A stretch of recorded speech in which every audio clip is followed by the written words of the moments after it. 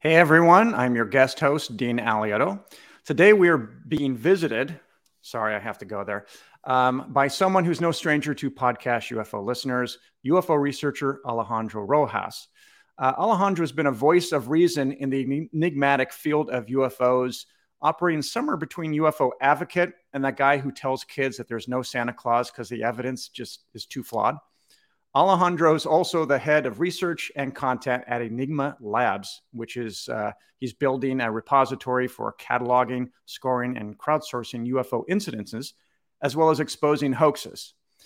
He's also the consulting producer on my upcoming docuseries. And today he's going to give us the exciting highlights from the just completed International UFO Congress Convention. Also, this week, don't forget to check out Charles Lear's blog, which will be behind the scenes of UFO cover-ups.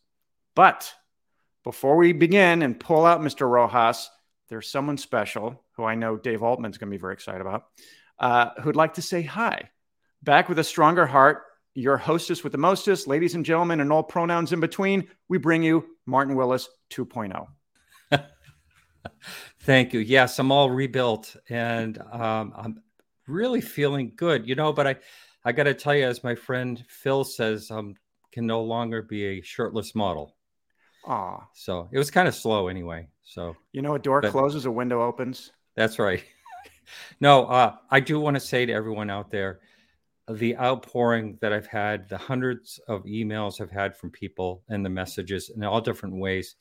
Thank you so much for your kind words of, I think you really helped me through, everyone, because I don't know. I improved so quickly after the surgery, and we'll say next week I'm going to be on with you and John Burroughs. I'm not cognitive 100%, but I'm really getting there quickly, in every which way. So it's been quite a journey, and I hope no one has to go through what I did.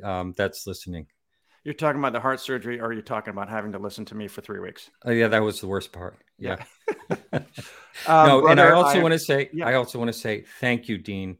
I had thought about, I never skip a week, and when I had to get rushed to the hospital and all that, I posted, "I'm sorry, no show this week," without any reason why. And then I thought, well, what am I going to do? It's going to be at least a month before I come back. Should I just have no shows? And then I thought of Alejandro and you both at the same time. But Alejandro, I know, had the UFO Congress coming up. And then you have been such a great friend these last number of years that I reached out to you and you said, sure. And what a guy you are. Thank you so much. That's the aliens right there saying they agree 100%.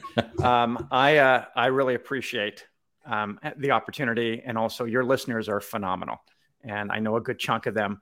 So that's just been fantastic to be an extension of you, Martin, in any way I can. And so I'm just really, really happy to see you looking so great. Look like your cheeks look even rosy. Well, that was makeup. But is it? Okay. Yeah, I was in makeup for a little while before. Yeah.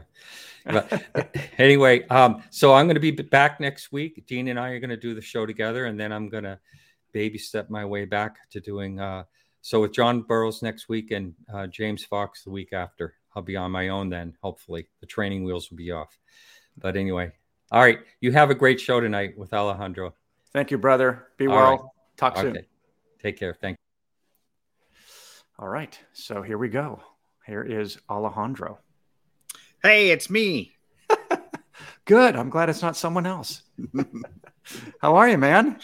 I'm doing pretty good. Always, it's great to see Martin because, if he really had, if it had been worse, there would have been kind of a string of heart attacks. I definitely, when I got that text that he was headed to the hospital, had my own heart palpitations. It was a scary moment. Thank God that he's doing so well. Yeah. Well, you guys have always been an awesome tag team with this as well. And so I kind of feel like it's a community that came together and rallied behind him. And, 10 years is a long time, and you've been at this a long time as well. So, Yeah, here we are. We are back. Here we are. Now, you did forget one of my titles because I've got so many, but I got to add this one just because I'm so proud of it and the team, but also a board member and the director of PR for the Scientific Coalition for UAP Studies. I great did. organization, also known as the SCU. Now, you did have to fit in a couple witty jokes there, and I really appreciate them. They're very funny. Thank you for that. Great. Thank you. I appreciate that. Yeah, I was going to talk about that, but first I want to kind of, I guess, just dive right into, you're fresh from finishing this year's International UFO Congress Convention. What's unique about this one is that you had been shut down for 2 years. Yeah. And just online. The last one was 2019. So this is your first in person. So let's start off with that. What was that like? It was great. It was much smaller because, Karen, who owns the conference, wanted to do a 2022 conference, but, COVID wasn't over. Many will argue we're still not out of the woods, but so it was on hold. It was kind of last minute. So she kind of had to put together things very quickly. And luckily she did, which meant for a little bit of a smaller group. But it was kind of nice because it was more intimate. At the SCU, our meetings are pretty small. But it's, you have much more of an opportunity to mingle with people. And one of the great things that I was skeptical of that Karen did was have a costume party Halloween dance ball. But it turned out to be so much fun. I mean, we danced for hours with James, with Randy Nickerson. Who else? Travis Walton was on the dance floor. Katie Page was out there the whole time. So I can't remember, but there were a full dance floor of partying. It was just so much fun. So you have to ask James about that when you have him on the show. But it was a good time. He did, but let alone the speakers. Go ahead, sorry. Oh, that he did come dressed as one of the men in black, but he forgot his black tie. So he's kind of a casual. That's right. He had the shades on. It was funny because he had the nice suit and the shades, and everybody thought he was like a rock star or maybe like a Hollywood guy or James Bond. Nobody was quite sure, or all the above. No one was quite sure what he was going with. I think the last thing people thought was Men in Black because he's always got that huge smile and he looks too friendly to be a man in black. So, but he was looking good, that's for sure. So what were some of the, well, just walk me through what it was like to walk into the cause you're in Arizona, which location you're at now? Was it the same one that I went to in 2019? No. It was a different venue. It was a different hotel with a lake. So it was really, in a park. So it was really nice. The hotel is short staffed, so they didn't have food. And luckily there were some local food trucks who we kind of said, hey, we've got a lot of people at this conference. If you want to, make sure you're over there during lunch and dinner. And they did. So it was kind of a food truck conference as well, which is actually a lot of fun because everybody loves food trucks. So nice. And they had great food. So that made it kind of different and fun. And it added to kind of that intimacy. And, what's great about a smaller venue is you spend a lot more time with the speakers. You're amongst them. You don't have to scramble to get to talk to them. So you really get to have a lot more conversation and interaction with the speakers. And so that's a lot of fun. But otherwise, the speakers we had were excellent. There were a lot of great talks. Micah Hanks, Dr. Michael Masters, Katie Page, like I talked about earlier, John Ramirez, who I didn't know. Most of these people I've known for years. John Ramirez, who, is kind of new to the scene, former CIA official. He broke down kind of all the different government agencies that are involved and kind of helped people understand the legislation that's coming up and what agencies will be involved and how. So that was very educational and interesting. We were very lucky to have him. And the combination with him and Brian Bender, a senior national correspondent for Politico, someone who's also very plugged in to DC, military and the lawmaker side, or as John Ramirez put it, the executive and the congressional branches. It was very helpful to really get a lot of insight. I think that you can't get anywhere else other than maybe podcasts like this, into what's going on right now. And there's a lot of nuance. There's a lot of, it's very complicated. And I think people like to boil it down to this is drip disclosure. And I think that this word that gets thrown out there, but, you know, and it's an idea that, you know, like there's some kind of secret cabal in an office that's planning all of this. And really, if you look at the details and actually do the research and break it down, that's not what's going on at all.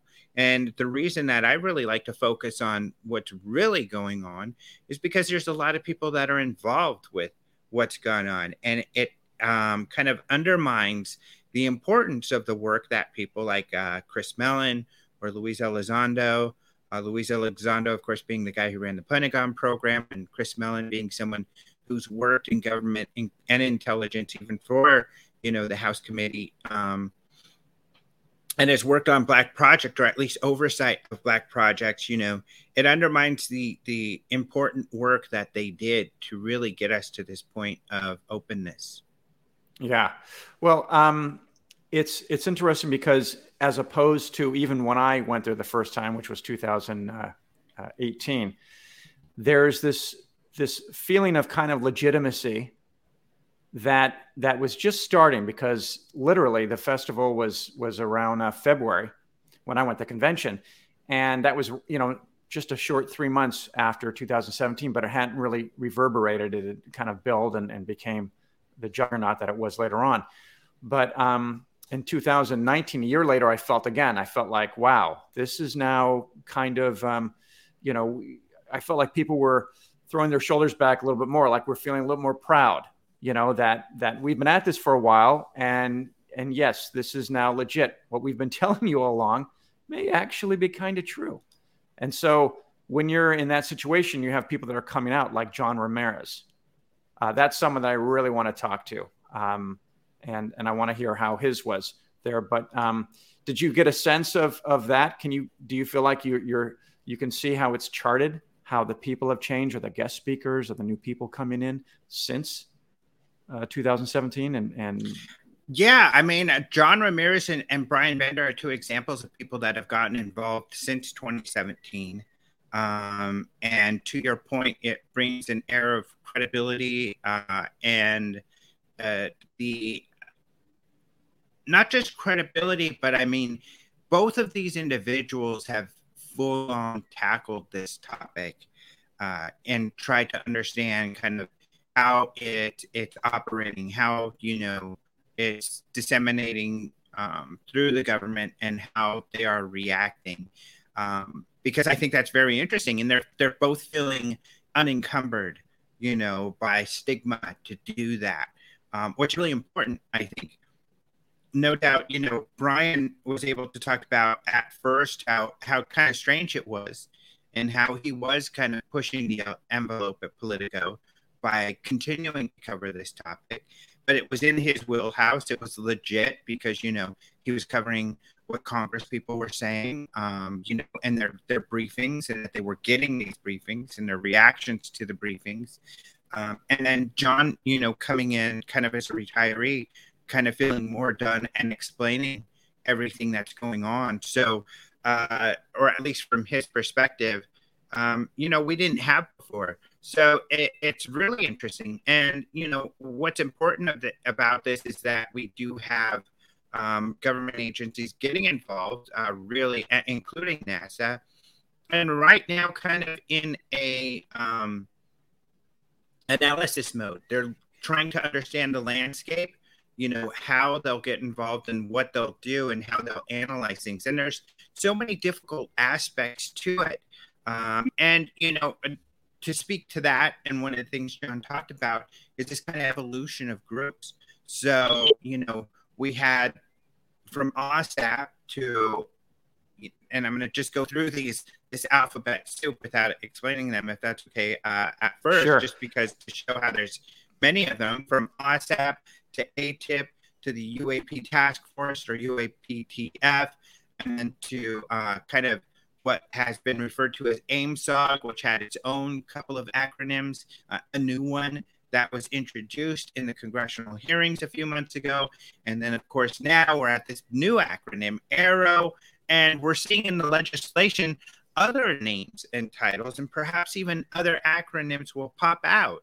So really it demonstrates, I think, how there's so much activity going on. Like, how do we handle this? What do we do? Where do we put this group? Where does it fit? And I think what people don't realize is, that this is a sensitive topic for the military, in that there's got to be some amount of secrecy. For example, let's say you're a guy, an unidentified is spotted. Let's say the Nimitz case. Unidentified is spotted. You don't know what it is. You don't know how it's being propelled. You don't know whose it is, if it demonstrates a technology that has some sort of intelligence behind it. Your first assumption needs to be it's an adversary, a human adversary. So you need to do the research and the work to figure out if that's the case. And if it is the case, how do we get one? How do we back engineer it from what we've seen?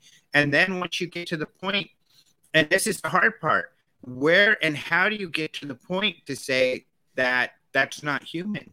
And you're going to want to be 1,000% sure that that is not Chinese or Russian before you say it's not Chinese or Russian, because there's this whole counterintelligence world. And that's why this is fitting into the intelligence arena right now, because, if let's say we did find out it's Chinese, we don't want to tell the Chinese that we've spotted one of their devices and we're figuring out what it is. Alejandro, I'm sorry, I'm going to pause you. We've been having a little bit of mic issues and you're getting pixelated. And so as soon as I say that, you start to look a little bit better. But we might have to have you call back in, because it's not just your mic, it's the image and everything. Okay. Go ahead and try it now. Hello? There you go. Okay, we're working now. Otherwise, good? We may need to get you closer to the router. Yeah, we're good. Okay. Sorry, go ahead. You were talking about... I've got full bars here. Okay. Full bars, baby. Yeah. But right where was I? So even if we do know it's Chinese or Russian, we don't want them to say that. So there's a lot of nuance, a lot of difficulty there. That's why I think, it becomes difficult for the military to share a lot of detail and figure out what to share. But the benefit of what's going on, and where I think we really need to pay attention, is the science. That's what's so exciting about SCU and NASA getting involved, is that science by its nature is transparent. Whatever the conspiracy theorists may feel, science doesn't work without transparency. When you write a paper, and I think this goes, back to the Ukraine or even some of the OSAP material, when you are making an argument, a scientific argument that, this metal is unusual or that we're spotting UFOs, you write a paper that makes the strongest scientific argument, then you release that paper and it gets scrutinized by your peers. That's how it works. So when Avi Loeb is scrutinizing the Ukrainian paper, that's his job. That's what he's supposed to do. That's how science works. That's his duty as a scientist. And what we're watching there is science doing its work. And maybe this is a good precursor, because in the future, there's going to be continue to be UAP papers written. And of course, you're going to have a lot of enthusiasts saying, hey, that's definitely a UFO. But why are these scientists saying it's not? Well, you got to read the paper and look at the details and see what they're arguing. And, that's how science works. And that's where we're really going to, I think, make exciting discoveries, because as that process goes on, there will be those cases that will be more difficult to explain. And that's when we'll have a consensus that, hey, guys, this really is a weird case. We really don't know what this one is. And then you're going to be, that establishes a scientific, well, they call it like a theory or a theorem, but that establishes that we've got a genuine mystery on our hands. Yeah, some of the things that I keep coming back to again and again is, like as an example, Randy Nickerson's on a podcast, and there's this guy who is a scientist on it, and he talks about, Dave Fravor and these other pilots that have seen these craft, and he says, the scientist said, these guys, meaning Fravor and pilots, they're not scientists, so they don't really know what they're saying. And my question, if I'd been there, would have been, are you a pilot, Mr. Scientist? Oh, you're not a pilot. So you've never been up there, and you don't know the difference between 250 yards and, 2.5 miles. So it's kind of like some people are trying to take ownership of this. Like as Neil deGrasse Tyson, he seems to project, when these things are real, I'll let you know. Until then, just assume that, these are just unique little sightings, people. There's so much stuff we don't know about the universe, blah, blah, blah, and everything else gets thrown in. And so I feel like when we're talking about a government like the USA, power government, that says it isn't us and it isn't our adversaries and it's not our allies, that's a clear statement. That is like a conscious decision to do it. That's not something that as you know, is thrown out lightly. Mm-hmm. And so the conspiracy theorists may, pull up a bowl of this and chow down and say, well, now that they've figured out how to create technology that flies around like this, it's the perfect, moment to say, what you're going to be seeing from now on, we are all identifying it as UFO. It has nothing to do with us. So if it's something that's weaponized, if one of these UFOs start to drop something and we see something, where they're doing destruction, for me, that's when I go, okay, now we might have a thread there in the conspiracy theory. But until then, it seems like they're asking for help. And more importantly, when I look at these people that are testifying and everything, I'm going, okay, that was last June. And maybe you can answer this. Last June, we had the hearing, the U.S. Congress hearing. So since the ridicule factor, which was mentioned 4 times, has been removed, where are we now? Are we seeing any more footage coming from our servicemen and servicewomen that we didn't see before because of the ridicule factor? And how is that going up? Because I would still think that would be filtered through the government, through the, their superiors. Mm-hmm. So as far as video, and that's kind of what I mean too, with the secrecy factor. So John Greenwald, has done some Freedom of Information Act work lately, where he got the Navy to admit we do have 22 other UAP videos.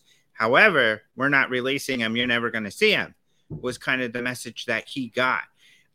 Will we never see them? Who knows? It would take, Congress can certainly say, show that to the public. But, what happens like in the last hearings under the classified or the secret, closed door section of the hearings, is the military saying, look, we've got these videos. Here's why we can't show these to the public. And, and then it's up to the Congress people to decide whether they're going to take that expert opinions of the people giving them information or, work towards sharing information with the public. Now, what's interesting is even Chris Mellon, who I mentioned earlier, had earlier said, Congress, you really need to tackle this, albeit it's classified information and it'll probably have to be behind closed doors. And then, people like Gillibrand came forward and said, no, we will have them look at it, but we want a public facing portion of this as well. And so they asked for the report. Another report supposed to come in the next couple of weeks. We'll see what happens. So they've kind of had to say, no, we want to share stuff publicly. So we may see or may not see those videos, but it will kind of be a struggle there on that end, I guess, to answer the question there. Yeah, I think that answers your question, right? Yeah. I mean, I'm always wondering, what is that footage that they can't show us? Does it include a radar system in the foreground, in the shot because it's video? What is it? Because even today, we still do not have the underneath the craft, rivets and all, photo or video. So for me, I look at that and I go, well, the only people that would probably have that who are flying around the airspace a hell of a lot and do have high-end technology to monitor this is our government. But beyond that, I really kind of not to say, well, it's just this, but I do wonder how much of this, my feeling is that the agenda has always been probably controlled and always will be by those who are visiting, doing the drive-bys. And so it seems like they're controlling the footage. I mean, we don't hear of schoolyards that are having these mass sightings anymore. And maybe that's because kids have cell phones. Why is that? I think you make a really good point. You know, a lot of the skeptics will say, you know, why is the footage so terrible? Why don't we have that data?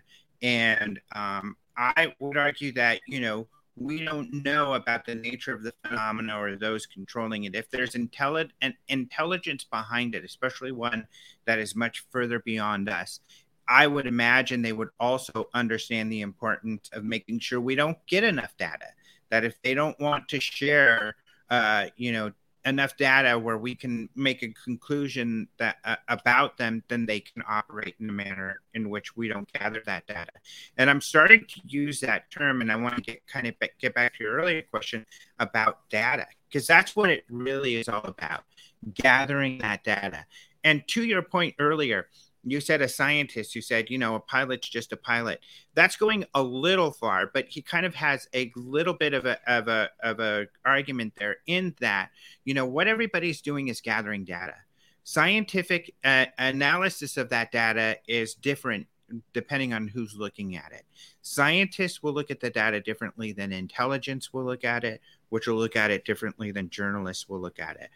When you're a scientist, you need scientific data. You need something physical to work with. That's why, you know, people, even though some ufologists get mad, that's why Avi Loeb is like, I'm throwing out everything you guys have done because it's not good enough and I've got to do my own. When there's a scientific perspective, he's exactly right. You know, to your point you made earlier, the government's the only one that has these systems that can really gather all this information that would be necessary for scientists, but that's classified. So scientists don't have access to it. So groups like Avi Loeb or UAPX are looking at how do we use tools that can gather more information. So if you saw that movie Terror in the Sky, where those UPX guys have a roof full of different equipment, and that's what you need. So if something flies over, a video is not enough. You need IR, you need to scan it with radio, you need to see if it's emitting any radiation. You need to really try to gather as much scientific data about that sighting as possible to make any conclusions or figure something out. So that's what Avi Loeb's doing too. They're using systems that have never been used for this before. Now it's different when you get to intelligence. When the military is looking at this from a military perspective, they're looking at two things. They're looking at how do we exploit these technologies that we're seeing, and also how do we what is the nature of them? How do we defend ourselves? So in that arena, the pilot testimony is going to be extremely important, you know, because this is an expert. This is someone who's trained to observe, and that's data that they will be able to use more. In the scientific arena, the pilot can give them pointers, say, here's what I saw. And we'll be able to run some numbers, like say, okay, if it did what he said it did, this is the sort of energy it would need. This is sort of, but you know, he's not a machine that can input and output that data. So there is a limited use that scientists can use for it. But then when it comes to journalism, when you're writing for the general public, you know, then it's even more compelling. Because this expert, this pilot, you know, and I think that's where most of us are, is chasing a large tic-tac shaped object that can outclass his, you know, all of our jet fighters. And really, you know, we'd be screwed if this thing attacked. You know, first of all, military has to assume that could be a threat. People get mad, oh, the threat narrative. It's such a, it's a lack of understanding of how the military looks at and has to look at this. The military isn't here to look for friends. The military is here to defend us against foes, you know. So that's why the military is using that threat kind of perspective. That's their job to do that. So, it's going to be different across all of those different arenas. Yeah. We have a question. Dr. Richard asks, how did the government become the be all and end all of UFO investigation? And I mean, first blush, that I don't think they are, but I think when the government steps in, it somehow gets official, because now they're recognizing it, even though we've recognized it for essentially 70 years plus. What's your take on that? I would say a couple things. First of all, they have more capability. One of the things that we've had a problem with in this field is a lack of resources. There's very little money, and there's very little expertise. And those experts that we do have limited resource and time. They can't do this during their day job. They're doing it on off times. So like groups like the SCU, it'll take us a couple years to write a paper because people are doing this on the weekend or when they can get time here or there, a couple hours a week to work on a paper, as opposed to being able to do it all day long. The government has resources. So if they look into this, just like the government is, what looks into a lot of experimental drugs, cancer drugs, things like this, because it's something that the corporate world can't do or won't do because there's no profits associated with it. And, that's the capitalist world. A corporation isn't going to get involved unless they can make some money from that arena. So that's why you get the government involved with this kind of research. Who else is going to do it?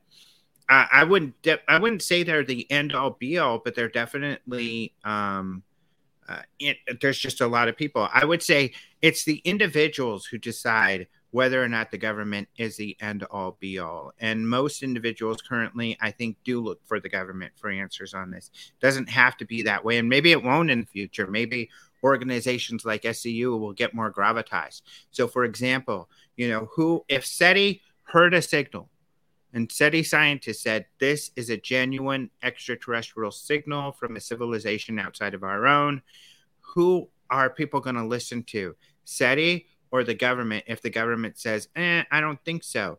I think SETI is who people are going to listen to. These are the scientists who have been skeptical the entire time. I think that's an example. And if we do have an independent organization to come out and say, we've confirmed, this is a technology that is beyond our own. Check out these videos and their scientific analysis of that video, like SCU. Hopefully we'll have the gravitas, or some organization could have the gravitas outside the organization or government to say, this is real, and people will listen. Yeah, it's something that is kind of like, I looked at it as, oh, that's nice that the government endorses the existence. We already kind of have a pretty clear understanding of how the government's involvement has been in the past. Nothing really changed from that statement, right? Mm-hmm. The one thing that they released was, I think, 6 frames, something like that, something going by a cockpit really fast. And then the congressmen ended up going behind closed doors, and they might have seen something, that is, much more miraculous than that. So I'm kind of looking at it, and again, you look at the math. Is this, do we have more sticks in this pile than we did before? I don't know. I think when I think of any advances that are going to be done, it'll be done by civilians, or it'll be done by think tanks like SCU. We have all these great people. But as an example, Randall Nickerson cannot, if he wants to put if someone wants to put cameras on their plane and be able to go out themselves, high-tech cameras that you can buy that have infrared, everything else, you can't do that. If you're going to do that, you have to relicense your plane as a different type of vehicle, and you have to get certain permits and all this stuff. It's a big pain in the ass because they don't want this to fall off your plane and and drop down and hurt someone. Right. But there's certain things where that would be a great, you could certainly put it on a boat if you're looking for something under the water, underwater submersibles, or at night, which is what SCU is doing. But it's kind of hard for the average, person, UFO researcher, UFO enthusiast, who wants to do that, who wants to be out there. Mm-hmm. And so as the technology gets better and better, I feel like that's gonna come out. This is not owned by the government anymore. Holloman and all those other stories, about Kraft's Landing and stuff. I think if that were to happen, today, I think that, I think it's susceptible to being captured, but at the same time, it's not. And everyone's got cell phones and stuff. And granted, everyone's looking down like this, right? Not looking up. But in your estimation, do you feel like, what SCU and some of the other organizations, do you feel like they're going to be making a dent here? Or do you feel like the government's going to give us a little bit more and show us some more footage? And for what purpose? I think a couple things. First, I do want to address Dr. Richard. I saw his follow-up. We don't have resources, but haven't we, without government, amassed proof of visitation over 70 years? No, I don't think so at all.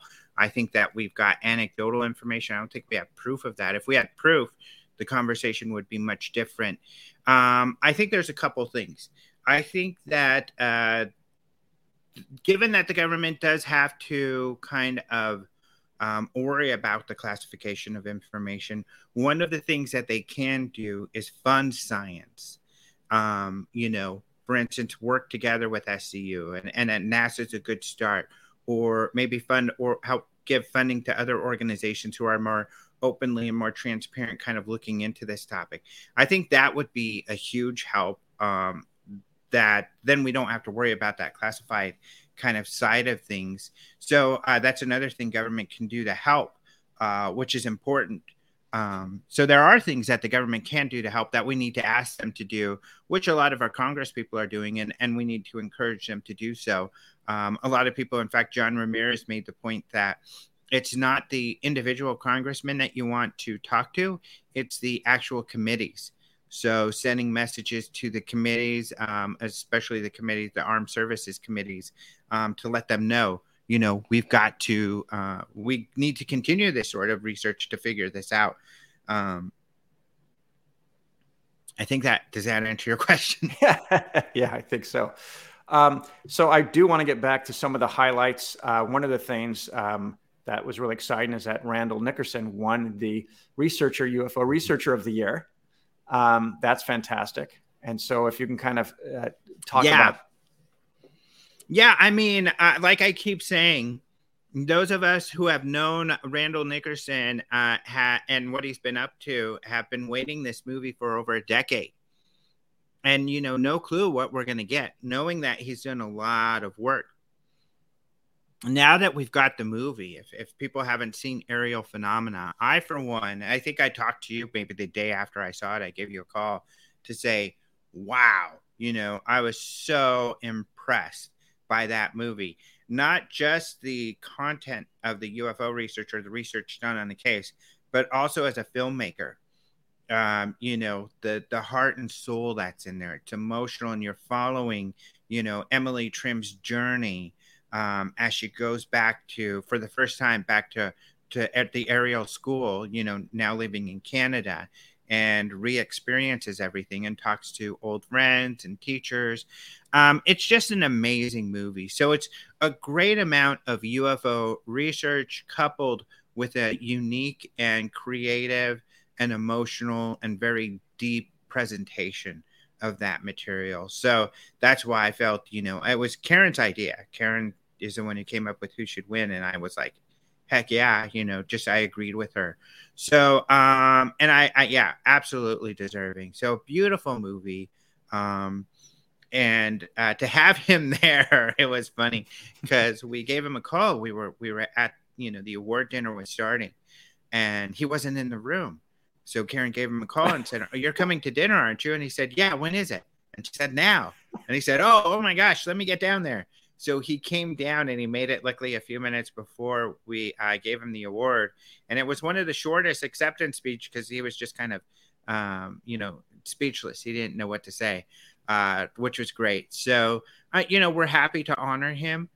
We ended the show. Unfortunately, we had a little bit of technical difficulties, but it worked out where we actually interviewed Karen interviewed via Zoom Emily Trim and Lysel. Hopefully I'm saying her name right, but she's the girl. Liesel. Exactly. She's the one who you see in the video so much. That little girl who's talking about the creatures and her drawings and the sense that she was getting with them. Really, really cute. So it was wonderful to have them there and have their input. And the last, at the end of the interview, they were saying, about how grateful they were for Randy and the film, and how great it was to work with him. So we were really happy to do that. Yeah. Also, I should mention that I got a chance to see. I had seen the first cut of James Fox's Moment of Contact, and was just going, well, here comes the second shot over the bow by Fox. And what was unique about this one is that it's a follow doc, where it's one story and you're following it all the way through. Even though, James had worked on this story years ago, couldn't fit it into the phenomena. And then it became its own thing. And he did one of his premieres at the International UFO Congress Convention. I'm curious what the reaction was there. And then I'll tell you what the reaction was last night for the Los Angeles premiere that we had here. Yeah. It was great. I think that, look, there's some pictures. Oh, wow, look at that. I wonder where that picture came from. That's great. Anyway, yeah, I think with the movie, I really like this follow kind of. You and I have talked about this before and kind of debated the best way to do it or not. And for this movie in particular, I really like following James. He's a very charismatic, person. He's fun. To know James is to love James. So, of course, I think an audience is going to really enjoy following him and his reactions, because his reactions are great. He's so friendly and he laughs, and his reactions are so genuine, and, you really get it. And even at the times where he's frustrated because he's like, wait, we need to talk to this guy. And they're like, no, it's not going to happen. And hopefully I'm not revealing too much when, there's even a guy, we got to get out of here, they're going to shoot us, type of situation. Some people just didn't want to talk. And he's like, oh man, but we got to get in there. Cause he's flown out there and done so much. But he talked to a lot of people. And, it's a case where it's based off of anecdotal information. So it's a case where you're just like, I don't know, this alleged alien. But there's nothing like talking to the witnesses firsthand. And they're very, very compelling. They have emotion around what they saw. Every witness, all the main witnesses that we know of are there, or their family to share, or their family to share kind of their experiences. So it's very compelling. I mean, it's one of these, they get under my skin. In fact, I do a lecture on strange alien cases where they're good cases. We've got a documentary. I think that's one of the best on, if we can call it that. It's mostly interviews with the three witnesses of the Allagash case. Another one where they had claim these weird experiences, but it's just so dang compelling. So I liked it. I thought it was great. I think it's the type of movie that's really going to do well with audiences. Yeah. It was great seeing on the big screen as well. They actually moved the screening because in the theater complex, there's 14 theaters in there, and they moved it to the main theater because there were so many people that showed up, and they realized we underestimated. And so the funny part was that all of us had our seats, and we go to sit down. We're like, wait a second, you're now sitting on the other side of the aisle. I'm here. And then it was just, all right, everyone just find your seat. And it all worked out.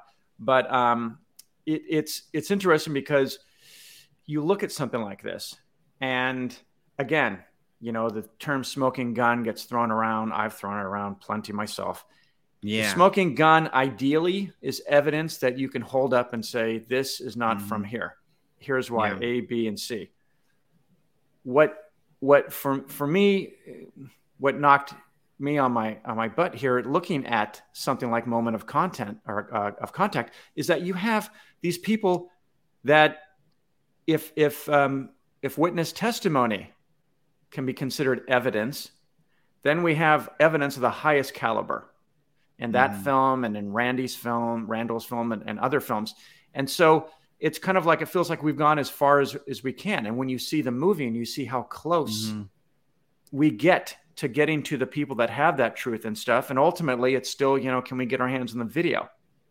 And so, and they mentioned that the producers, talk about that. You make a really good point there. And I think that's why people feel that this field, people who've been in this field and the longer they stay in this field, feel that it's been stagnant.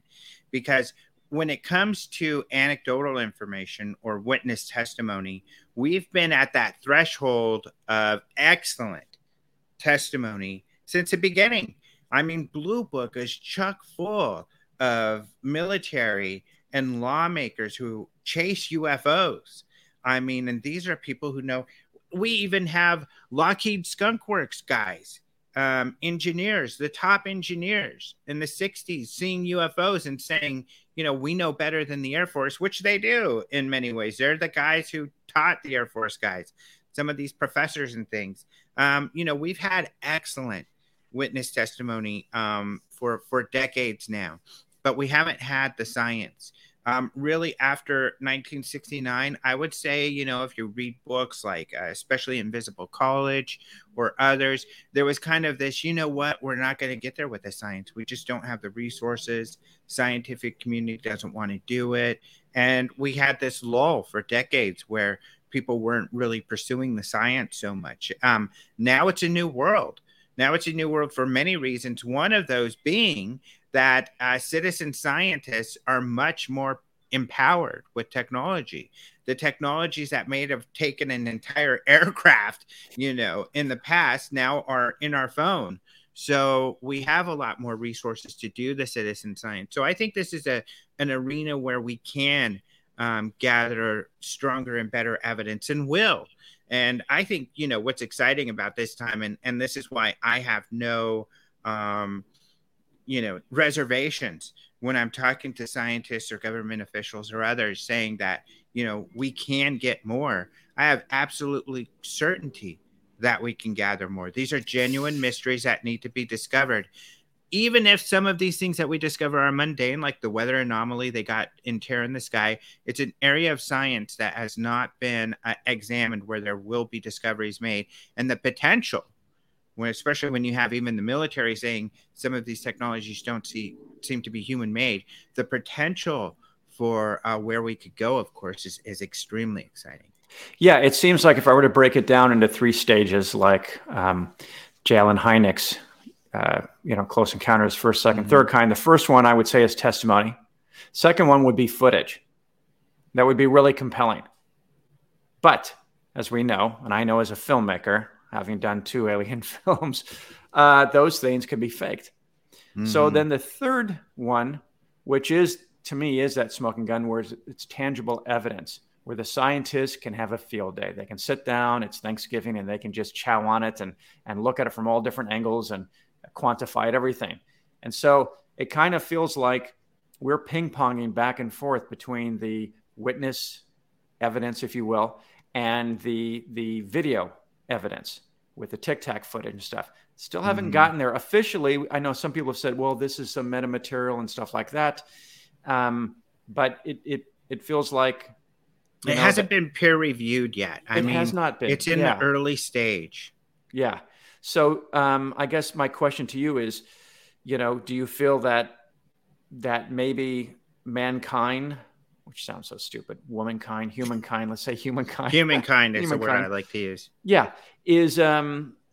Will they be able to take that in? Where they, what do they need across the board? Because there's a huge amount of people. You look at the polls and stuff where they say they believe in this and everything.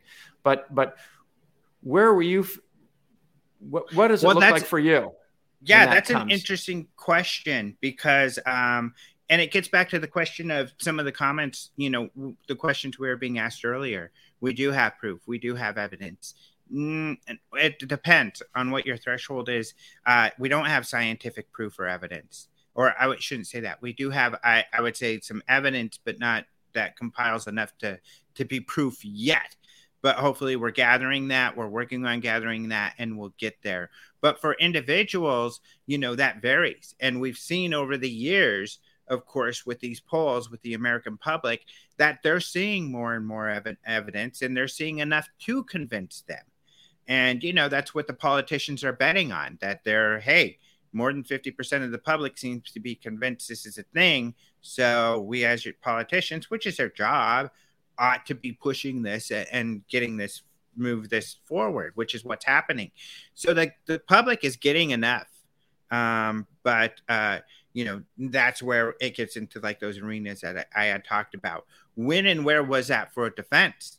I think that's a big question right now, because now we know, and that was one of the things Elizondo and Mellon were trying to do, is push the military into admitting that they take UAP seriously, and they have been investigating them. Some of the things we've known as researchers for a long time.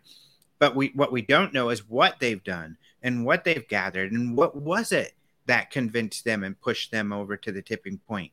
Those are some interesting questions. So yeah, there's a variety of different thresholds that all mean different things. Yeah, I'm looking at the comments here as we're going, and a lot. Yeah, and a lot of people are saying we do have that evidence. We do. Well, the evidence I'm talking about is evidence of either craft, where we can see it, whether it's broken up, whatever, or bodies. And I'm not saying, well, we do have that evidence that the government has that. What I'm not talking about that, whether that's real or not. I'm talking about being able to go to the Smithsonian and see on display, see these beings, or see this material, or see it being studied. When that happens, then end of discussion, because there are the debunkers and the skeptics. Exactly. And that's what I'm focused on. That's what I'm pushing. What I think is the cutting edge of ufology, because we can talk about evidence. Oh, we've got proof. We can have got evidence. Everybody in the chat could say that if they wanted. That doesn't move the needle. That doesn't get us to the Smithsonian. So what we're focused on at SCU and at Enigma Labs is getting into the Smithsonian, getting that level, and working with scientists that work with this Smithsonian to get involved, which some are willing to do. So, that's what I'm focused on right now. And what everybody should be excited to hear is that we're making ground there, big strides there.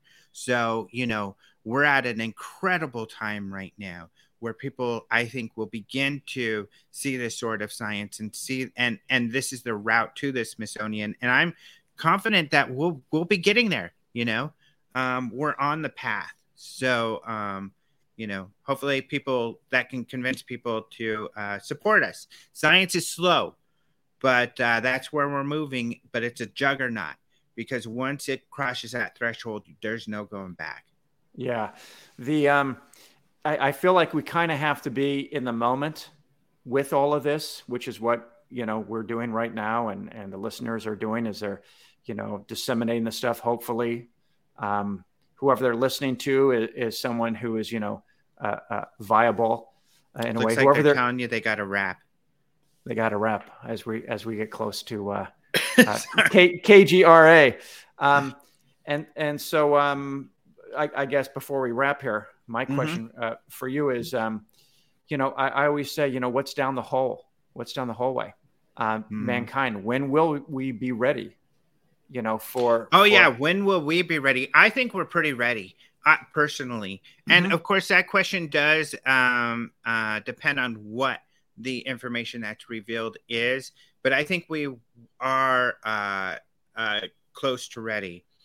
And, I think there's different studies that show that. One of the studies I do this talk called Religion and UFOs. And one of the studies I love is this one that Ted Peters did, where he did an inventory on whether the discovery of extraterrestrial life will affect your religious views, or your priest religious views, or your religious institution.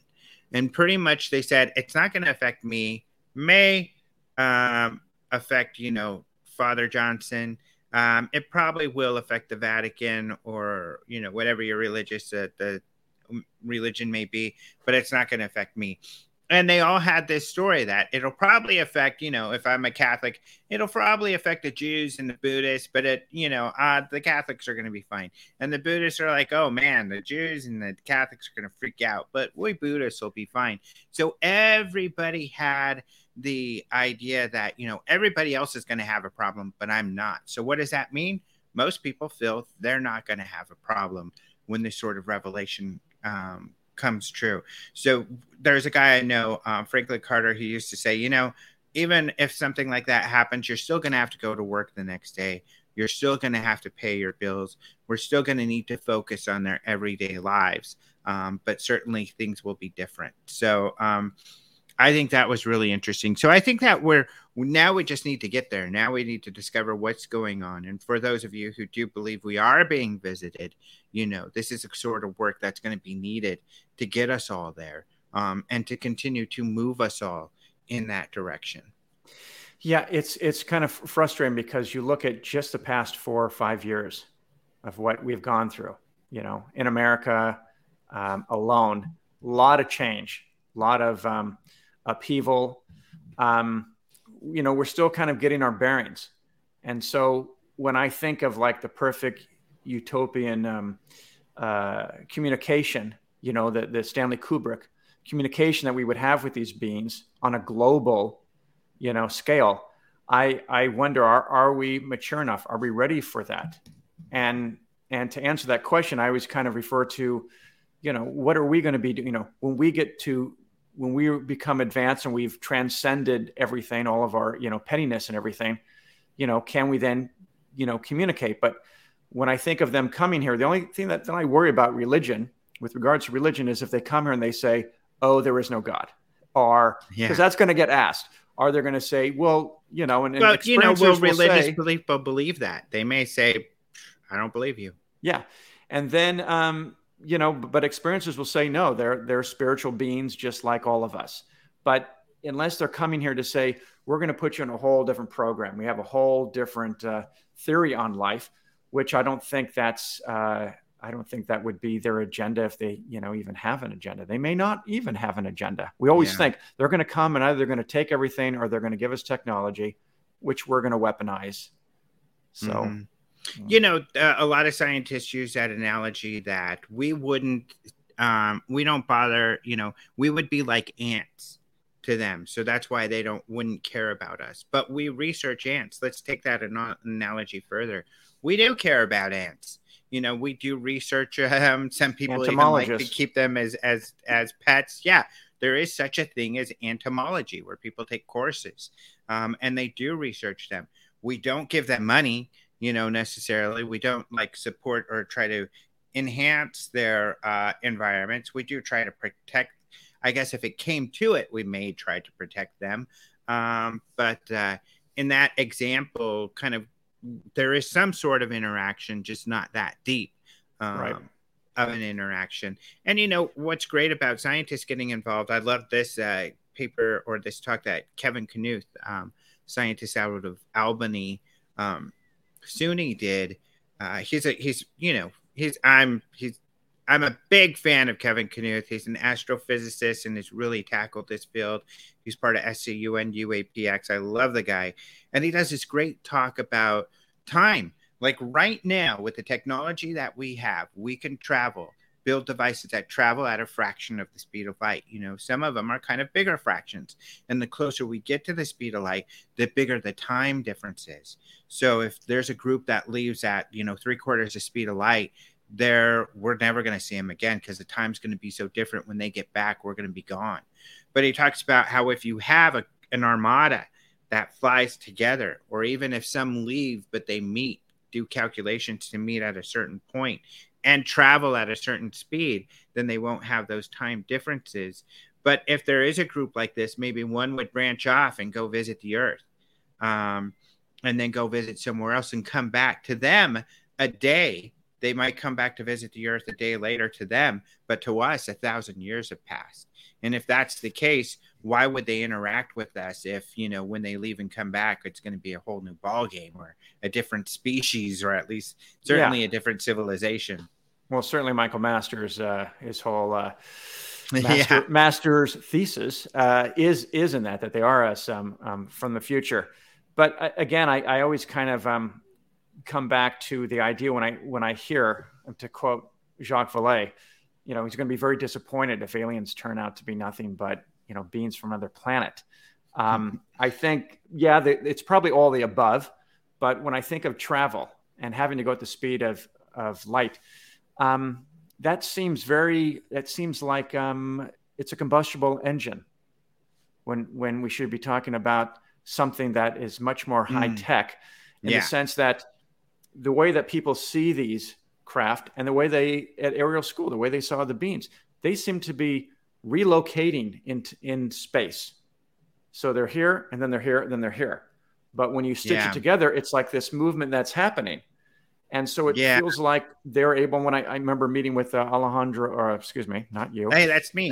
The other, Lou Elizondo. People get us mixed up all the time. All the time, identical. Sometimes I've had people call me Elizondo. Have they? Yeah. So they mix up hybrid. Our names half and half, yeah.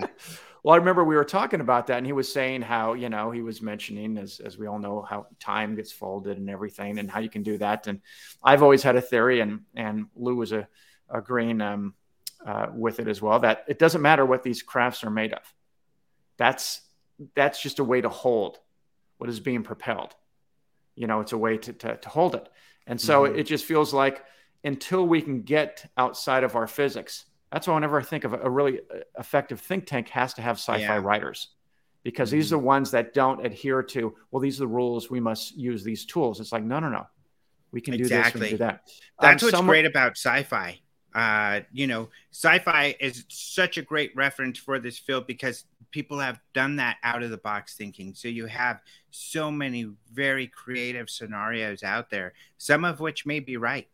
Oh, look at H.G. Wells. He predicted that we were going to have rockets that had stages. I said, genius. All right. So we have someone here, Bo, who, thank you, Bo, for the patronage here. And by the way, please send, if you will, folks, contribute if you like this show.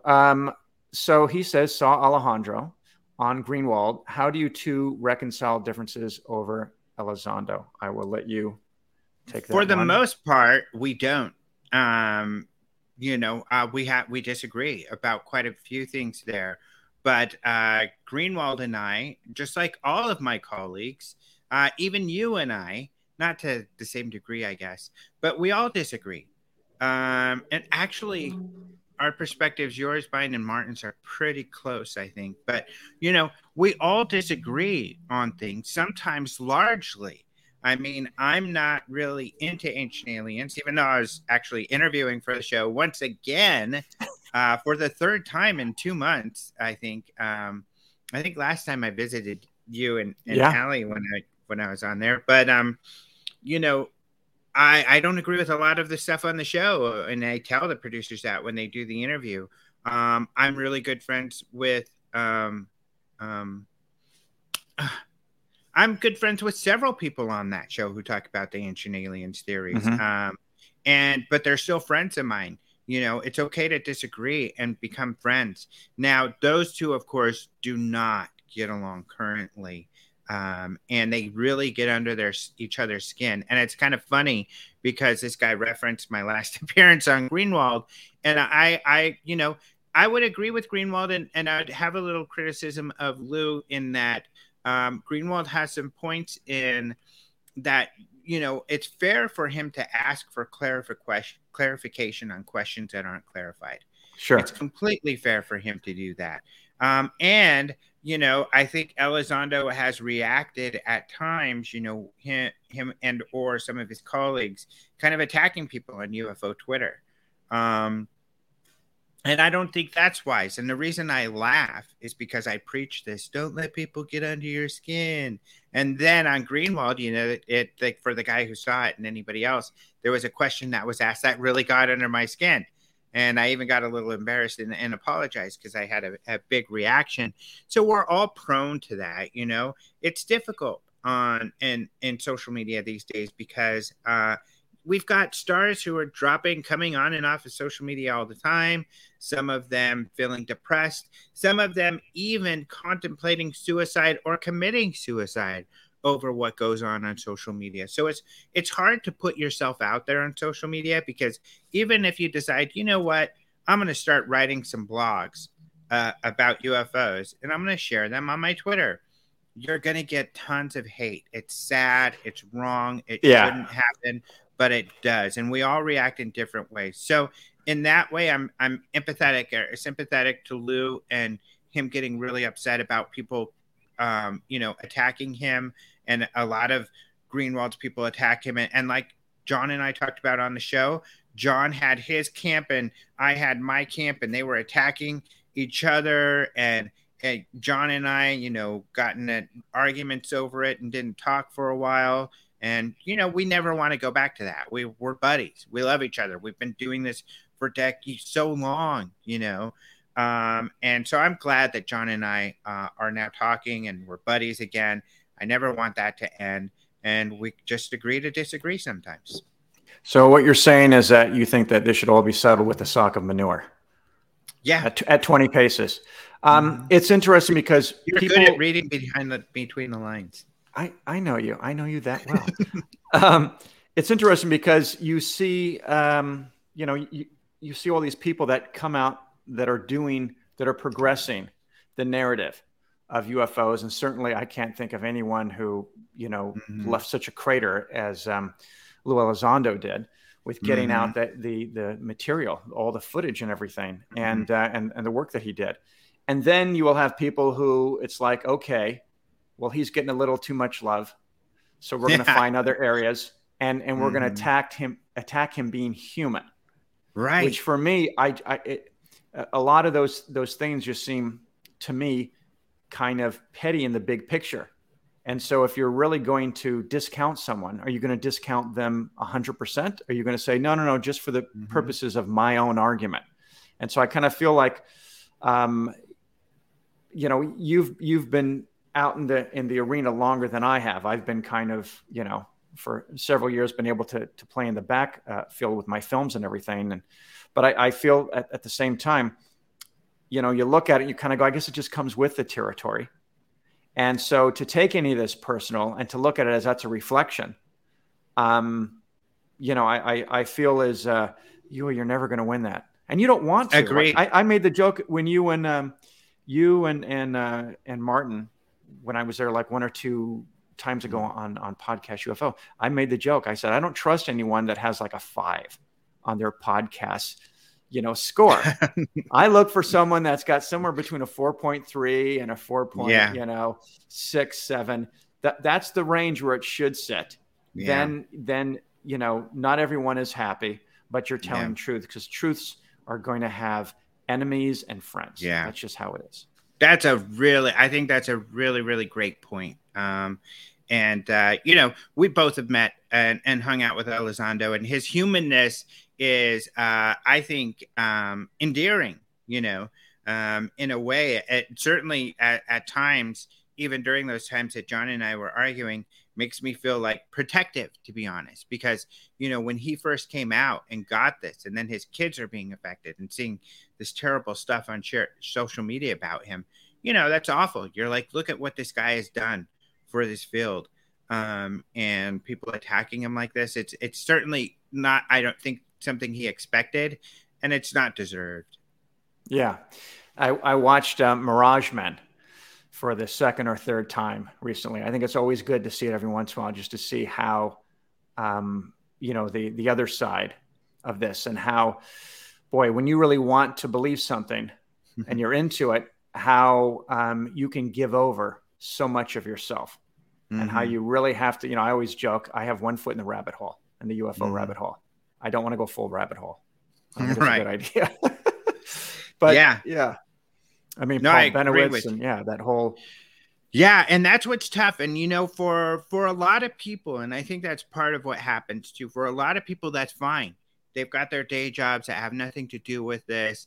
They can go rabbit hole diving all they want, and they can, have all of these ideas. But for those of us that are really, literally professional ufologists, we have to be more careful. We got to be having a thought towards moving the ball forward, and how that's done. And we all take different ideas on how to do that. John with FOIA, Lou with working with these government agencies. Fortunate for him, he's got a background with those agencies. And, for SCU, for example, tackling the science, or with Enigma Labs, tackling the data analysis. We all got to focus on that area, but all of us have our mind towards moving that ball forward. And all of us, at times, every different area makes these strides that benefit all of us. So I think people need to be less inclusive or exclusive, and be more inclusive. Appreciate that everyone's heart is in the right place, and they're moving the ball in the right place, except for the charlatans, and and support all of the different research, even if you don't think that's going to be, that's not your cup of tea, and you're not going to pay attention, watch every podcast in that arena. That's fine. But also, you don't have to be adversarial towards them. You can support them and say, go for it.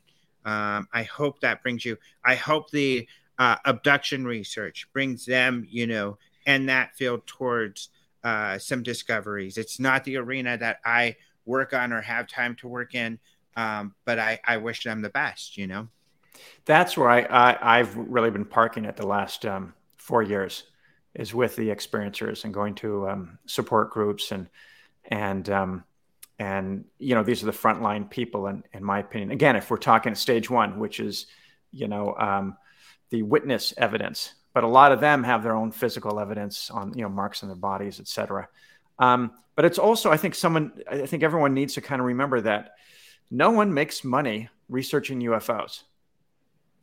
It doesn't happen unless you're tied in with an organization that is actively going out there and has to pull together funding and grants, etc. Yeah. It's not like a job that you get out of college and you go, oh, I'll go to this firm, right?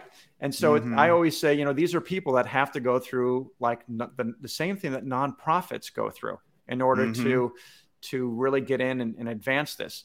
And so you've done both. You've done it where it's been this hobby thing, and then you've done it where you've turned it into this profession. And so, my question is, how has that worked, and has it changed you in any way since you first got interested in this field? Yeah. When it was grassroots, I was very nice and I loved everyone. But when I work for the corporate world, I'm figuring out how I could take advantage and exploit every other person. That's good. Just kidding. You're no. Okay. You're like, yeah. No. Okay. We're being silly again. But has it changed me? No. I've been extremely fortunate in that, the last company I worked for was put together by John Rayo, just some guy who decided to spend a lot of money to figure out what's going on with this field. Did we figure out what's going on? No. But I think that we did provide a lot of great information, especially by taking a journalistic perspective. And, we were able to make a lot of inroads with traditional and mainstream science. I've got a website out where at least I've got a partial list of the different, network television or news network or news outlets that work with us. And it's a long list. That's how Elizondo found out about us, is that we were covering this in a credible manner, or how I started to work with Brian Bender out of Politico. So that was, I think that was great. John was at the conference, actually. He's, I'll be forever grateful for him for that. Now I'm working for a company, essentially a tech startup company. And these are tech startup people, kind of from the tech arena. And they are, figure, hey, we need to resolve this mystery. How do we do it? And they're working with, all of the same big players in this field to say, what do you need? And what we've all needed for a long time is a large database where we can put all of our data together and then analyze that, tools to analyze it, and using machine learning and AI to do that analysis. So that's what we're doing. And in that, people can go to enigmalabs.io. That's our website. And we literally just yesterday posted about 3/4 of about 75 or so articles. Well, maybe about half of the what I've been working on, which is getting a lot of great writers, freelance writers in this field to write kind of Wikipedia style, articles, or I would say on all of the different citing cases, organizations and groups, to write kind of neutral, comprehensive articles to educate all of these people that are getting involved on the history of this topic. And I think that's really extremely important, so that, all of these people coming in can have a place to go to read up, okay, what has been done and by who. And so they can understand these people, their motivations, what they've gone through, and how many of these people are highly, highly credible, like Dr. Hynek or Dr. Valet or, any of these other characters that have been doing great work over the years. So I'm really excited about that. And to be honest, we've got this blog post called Transparency for the Data, Privacy for the People, because we're very protective over our employees, because people already know who I am. But we don't want the Elizondo or the Bigelow effect to happen. When these people come in and get demonized and attacked, we don't want, so we're protective. And most of them, you won't find out who they are unless, I guess, they decide to, or down the road that happens. But most of our staff are keeping their names anonymous in that, and to protect them from this sort of thing. So, but it's exciting. And I've always said this with SCU when people have complained, because some of our scientists at SCU for over the years have remained anonymous. And some people have said, oh, they should be out. And it's like, well, what would you rather have, their name or their expertise? I would rather have their expertise, because with their expertise, we have chemists, we have, anthropologists, we have geologists, we have a lot more scientists involved, if they can feel secure in that it's not going to affect their careers. And the taboo hasn't gone. So over the years, hopefully we can completely get rid of that taboo, and then people won't feel like they have to remain anonymous to work in this field. But I would rather have the people working in this field than not. So it's exciting. It's really exciting. I think we're making great strides. I hope people go look at the site and see what we're up to. Over the next few months, they're going to see more and more. And I think what we're going to be known for is data analysis and providing tools to researchers, even citizen scientists, even the people listening to podcasts now. You're going to have tools, largely free tools, at your fingertips to do more research than we've ever been able to do before. So I'm really, really excited about it. Well, just speaking for myself, I can't do all the research that SCU is doing. And so I'm really grateful for them being out there and the work that you're doing with them. I'm kind of like, if I can, chip in and donate, I will. Sure. And we'll so, and we can talk about, we can tell them where they can go for that again. But my feeling is these people are doing this. They're doing, the work out there that we'd like to see be done. I'm not going to particularly ask, who exactly is doing that, because some people, some mad scientists like to work in their lab and not be known, and we have to kind of respect that process, right? As well. They're not mad. Yeah. Oh, they're not. They're just. We're not mad. That's a joke from. Yes, from Network. Young Frankenstein, I think is. What was it Young Frankenstein? I was thinking the mad scientist was always saying when he was called a mad scientist, I'm not mad. So what is next for Alejandro as we wrap up here? What do you? Yeah, what is next? I think people can go to, like I said, enigmalabs.io to see what I'm up to and see the articles that I've put together or had people put together. We've got a lot of freelancers. I don't want to use their names right now just in case. I don't think they would. Yeah, there you go. I don't think you would want to. We've allowed them. They can share their names if they want. So we'll see. I would leave that up to them. but some of the great people in the field, and then some freelance writers maybe you've never heard of who are just excellent researchers and writers. So I think people will really enjoy those articles. Like any article, that's the thing that I found with Open Minds. The more neutral our article was, the more controversial it was, because then both sides are like, that doesn't represent, how real this is. And skeptics are like, that doesn't represent how fake this is. But that's kind of a fun thing, because I think that all of this will generate a lot of conversation back and forth, and we'll see how that goes. I guess from our perspective, we will try to remain neutral. And I think I have a pretty good thumb on neutrality in this field. So luckily I get to be the determiner for that when it comes to these articles. And I think people agree. So go take a look. And then, of course, at explorescu.org, where the SCU is doing work, explorescu.org. We're doing lots of cool stuff. We've got a lot of studies going on. But one of the really exciting things that we've been doing in the background is networking and introducing people. So, a lot of a big deal was made about some of the people at our conference, like Space Force and some other agencies were at our conference to kind of see what are these scientists up to. And the SCU, you'll have to remember, are people who are scientists, who some of whom have worked on government projects, some of whom who worked on OSAP, people like Eric Davis or Hal Puthoff or other scientists who are part of our organization. So that's why it's a good place for them to go, because these are the people they either would have hired for these projects or have hired for these projects. So they get to come and network and see what we're up to. I think, we're very proud of being able to network people together. And our Nimitz paper has gotten a lot of attention. The Aguadilla case paper has gotten a lot of attention. And we're continuing to write more papers and do more analysis. And in fact, at Enigma Labs, we're working closely with SCU. So we hope to have some joint projects coming out where, we can provide some machine learning and have our computers analyze cases, ingest thousands and thousands of cases and then analyze them, and then let scientists know, here's the data set of good cases that you want to pay attention to, that we can do some correlations to figure out what's going on. And then that's when the scientists take over and some of the manual work has to start.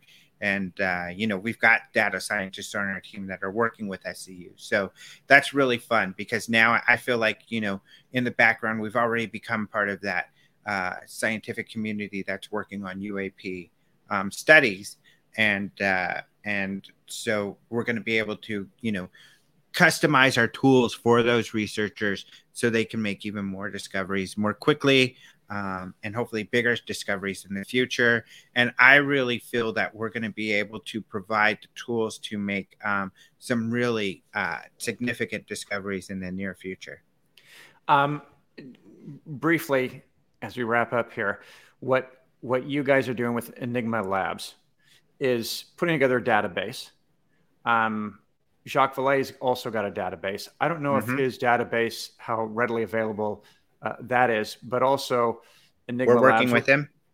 Okay, that's great. So that answers that. Okay, because I was because then everyone's working from the same resources, same hub, basically network, where you can do that. In addition to when the new cases come in, you can look at algorithms and go, well, this kind of fits this and also fits that. What can we learn? Exactly.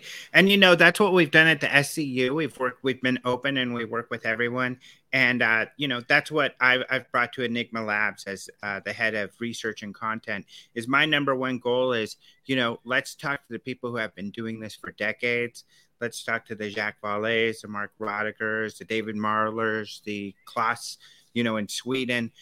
Let's talk to all of these people, get their input, get their involvement, and work together to, all work in the same direction and work together on all of this. And that's what we're doing. And so it's really exciting. I want to do all of these people proud. I want to provide them with the sort of data and information they want in the manner they need it.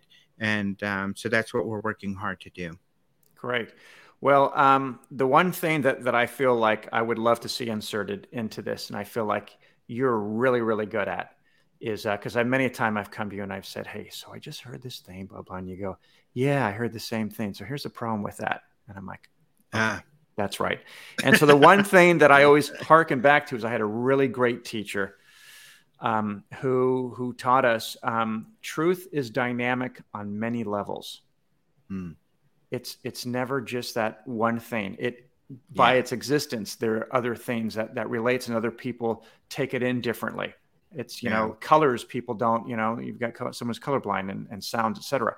So we all kind of have to create a little space for that truth being dynamic. That's a great point. Because I talked about journalists, intelligence, and scientists work with with the data differently. But one key is that data the results are going to be better with pure data. In all of those arenas, need to make sure to have a strong commitment to truth and facts, and not a strong commitment to predisposed ideas about the topic. And, the longer that I've been involved, the less I have hard set opinions and ideas about what's going on, because they serve no purpose except for me to get disappointed down the road when I find out I'm wrong, So it's better just to purely follow the data and purely stick to the facts, and then put those together and see what they build.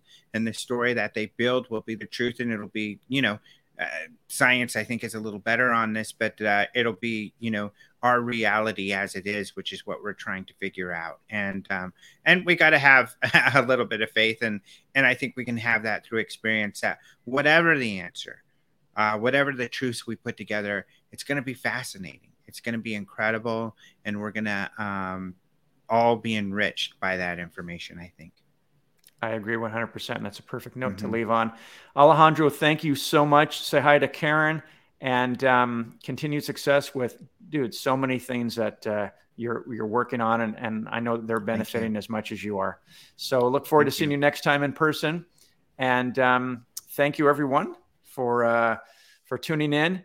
Next week, again, we have John Burrows, who will be here, and I will be hosting with Martin. Martin hopefully will be back 100%. I'm expecting he will. And again, thank you, everyone, for checking out the show, and we will see you next week.